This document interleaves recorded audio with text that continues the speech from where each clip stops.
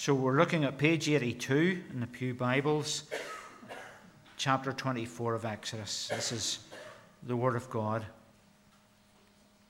Then he said to Moses, "Come up to the Lord, you and Aaron, Nadab and Abihu, and 70 of the elders of Israel. You are to worship at a distance, but Moses alone is to approach the Lord. The others must not come near, and the people may not come up with him." When Moses went and told the people all the Lord's words and laws, they responded with one voice, "Everything the Lord has said, we will do." Moses then wrote down everything the Lord had said. He got up early the next morning and built an altar at the foot of the mountain and set up 12 stone pillars representing the 12 tribes of Israel. Then he sent young Israelite men, and they offered burnt offerings and sacrificed young bulls as fellowship offerings to the Lord. Moses took half of the blood and put it in bowls, and the other half he sprinkled on the altar. Then he took the book of the covenant and read it to the people. They responded, "We will do everything the Lord has said. We will obey." Moses then took the blood, sprinkled it on the people, and said, "This is the blood of the covenant that the Lord has made with you in accordance with all these words." Moses and Aaron, Nadab and Abihu, and the 70 elders of Israel went up and saw the God of Israel. Under his feet was something like a pavement made of sapphire, clear as the sky itself. But God did not raise his hand against these leaders of the Israelites. They saw God, and they ate and drank. The Lord said to Moses, "Come up to me on the mountain and stay here, and I will give you the tablets of stone with the law and commands I have written for their instruction." Then Moses set out with Joshua his assistant, and Moses went up on the mountain of God. He said to the elders, "Wait here for us until we come back to you. Aaron and Hur are with you, and anyone involved in a dispute can go to them." When Moses went up on the mountain, the cloud covered it, and the glory of the Lord settled on Mount Sinai. For 6 days the cloud covered the mountain, and on the 7th day the Lord called to Moses from within the cloud. To the Israelites, the glory of the Lord looked like a consuming fire on top of the mountain. Then Moses entered the cloud as he went on up the mountain, and he stayed on the mountain 40 days and 40 nights. Amen. Wouldn't it be great if we could see God, so we think? You know, if we saw God with our own eyes, then you would be sure that he was definitely there. It would end all speculation, would it not? And in this bridge chapter, it looks at some of the things that have already come before in Exodus, the reading of the law, the call to obedience. We have the covenant confirmed. But the chapter also looks ahead. And during this particular visit up the mountain, Moses is given instructions about things that will dominate the rest of Exodus, and indeed much of the rest of the Old Testament. For example, there's the building of the tabernacle, there's the priesthood, there's the sacrifices seen in the sprinkling of blood that we had in this chapter. And picking up these themes, I want to ask 2 questions this morning and find clues in this passage to answering them. First question is, who can see God? Who can see God? And the second question is, how can we come close to God? Who can see God, and how can we come close to God? So first of all, who can see God? To see God with our own eyes has always been a fascination for the human race. In ancient cultures like Egypt and the Greek and Roman cultures, they sort of satisfied their curiosity by making images and setting them up. You remember Paul walking through Athens and saying that there were all kinds of idols and images to different gods, but he was going to tell them about the God who was the unknown God. And if you look at Hinduism, it's still full of all kinds of images and so on, representing a plethora of gods and so on. But the God of Israel doesn't play ball that way. That's not his way. As we know from the 10 Commandments, right at the start of the Commandments, we are ordered not to make any image of him at all, not to set up any kind of icon or image. And we see, and even in this passage, we see that he hid himself from the people in smoke and fire. To the Israelites, The glory of the Lord looked like a consuming fire on top of the mountain. Then Moses entered the cloud as he went on up the mountain. Now, in Exodus 33, we'll find later when we return to it again, God said to Moses, "You cannot see my face, for no one may see me and live." And yet we have instances through the Old Testament in particular of folk drawing near and getting a glimpse of God or his glory. Hagar, Samson's parents, Gideon, all saw an angel and said that they had seen God. They had got a glimpse of God's glory. Elijah, he was hidden in a cave, and when he came out, he covered his face with his cloak, and God passed by. And although it says that Moses spoke with God face to face, in Exodus 33, 21 to 23, the Lord said, "There is a place near me where you may stand on a rock. When my glory passes by, I will put you in a cleft in the rock and cover you with my hand until I have passed by. Then I will remove my hand and you will see my back, but my face must not be seen." So this is quite clear throughout. And in the passage we read here, Moses and Aaron, Nadab and Abihu, the 70 elders, they go up, and it says they went up and saw the God of Israel. Under his feet was something like a pavement made of lapis lazuli or sapphire, as bright blue as the sky. So they saw God's feet. But God did not raise his hand against these leaders of the Israelites. They saw God, they ate and they drank. They saw his feet, and afterwards shared in the fellowship meal, and God didn't raise his hand about them or to them. And all of these, I suppose, are exceptional circumstances, and the clear message of the Old Testament is that sinful people cannot see God and live. He is altogether holy. And verse 17, to the Israelites, the glory of the Lord looked like a consuming fire on the mountain. And that's echoed again in the New Testament in the book of Hebrews, chapter 12, for our God is a consuming fire. Now, it is interesting that the people came to the foot of the mountain. The elders go a bit further. Moses and Joshua a bit further still, but only Moses goes to the top of the mountain. And all of those only at God's invitation. They're only able to go as close to God as he allows. They're only able to see what he allows them to see. We cannot see God, but he reveals himself. He makes himself known in the ways that he determines. But this idea of the people coming so far, and then the elders, and then and Moses and Joshua, and then Moses, does that not ring bells of what's about to happen with regard to the tabernacle? The people will come to the outer court. The priests may enter the holy place where the lampstand and the showbread will be, but only the chief priest can enter the Holy of Holies, and that only once a year, with blood to offer for the atonement for the people. They cannot see God and live. So the whole setup of the tabernacle is set up to remind the people of the unapproachability of God, the holiness, the otherness of God, and how only those whom God determines can come near. And in the New Testament we see that things change, but they don't really change. They change, but they stay the same in a certain way. So we come to John chapter 1, verse 18, and it says there that no one has ever seen God but the one and only Son, who is himself God and is in the closest relationship with the Father, has made him known. And the message we learn from this, and which Moses and the people learned, is that no one can see God except in the way he chooses to make himself known. And he has chosen to make himself known supremely in Jesus Christ, his Son. God cannot be known apart from Jesus Christ, is the message. God cannot be seen except in Jesus Christ, his Son. And this is either incredibly arrogant, or it is the absolute truth of who Jesus is. The one and only Son, who is himself God and has revealed God to us. The Word become flesh God the Son, taken on human flesh.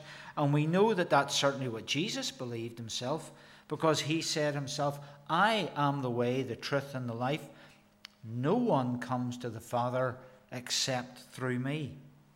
And in the very next verse, he goes on to say, if you really know me, you would know my Father as well. From now on, you do know him and have seen him.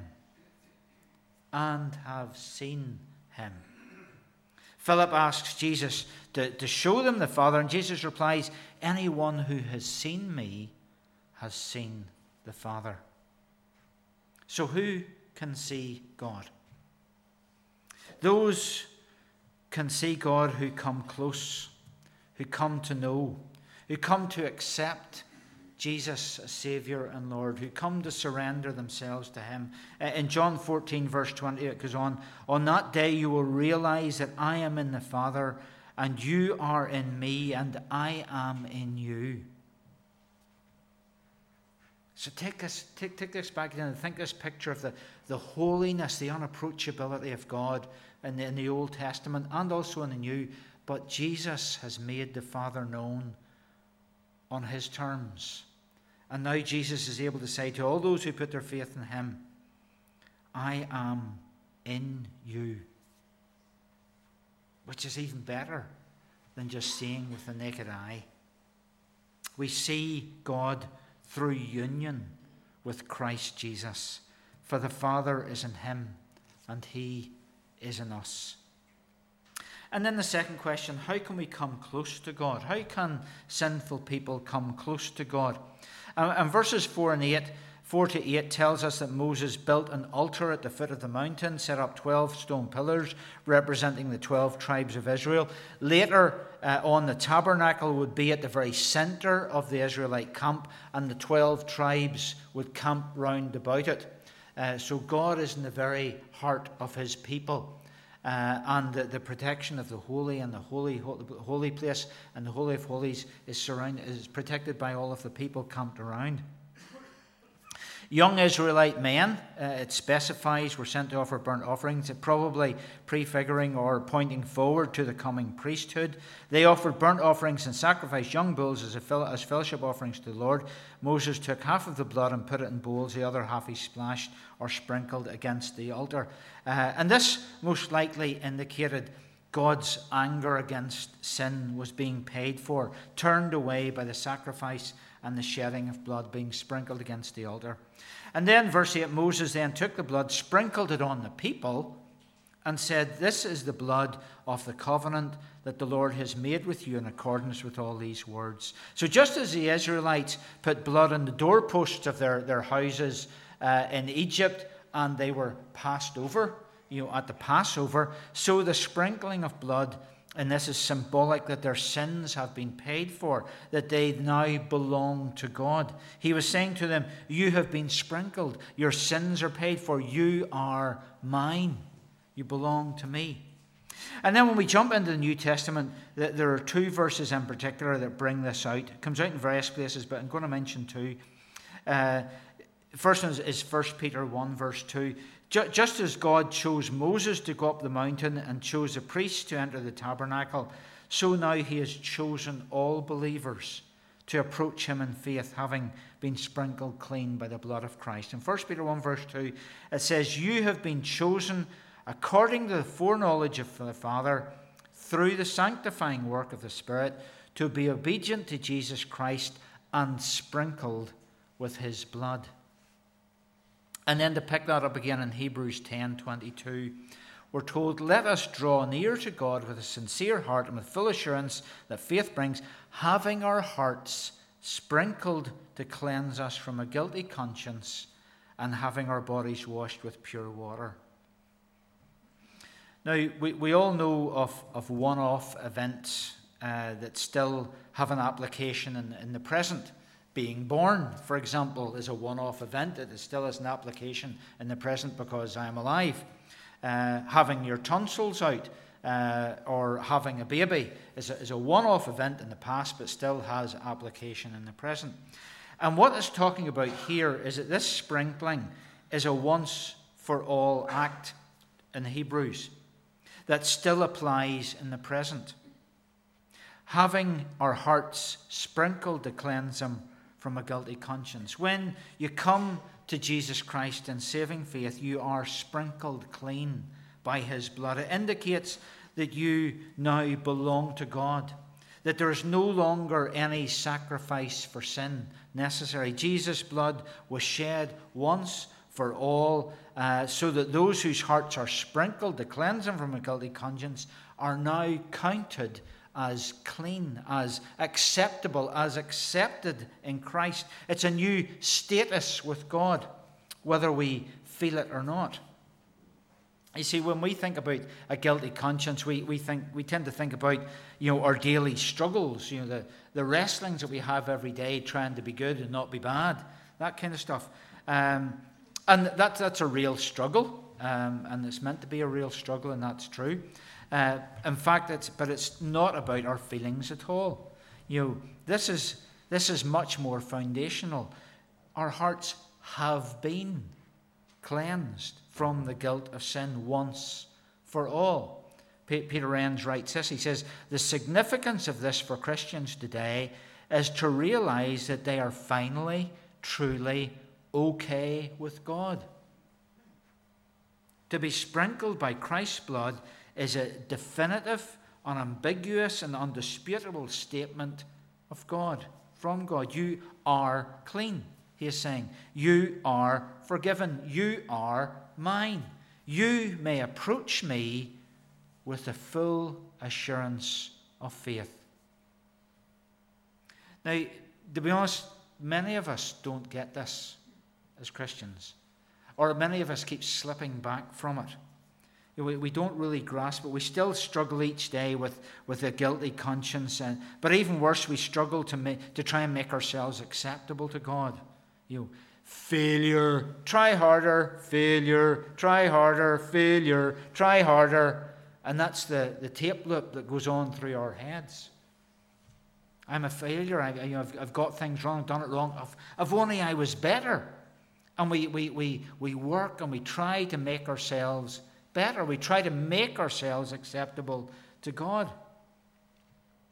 But let me read Peter Enns again. Christians are not perfect. Our problems do not go away magically when we come to Christ. We struggle with many of the same things everyone else struggles with.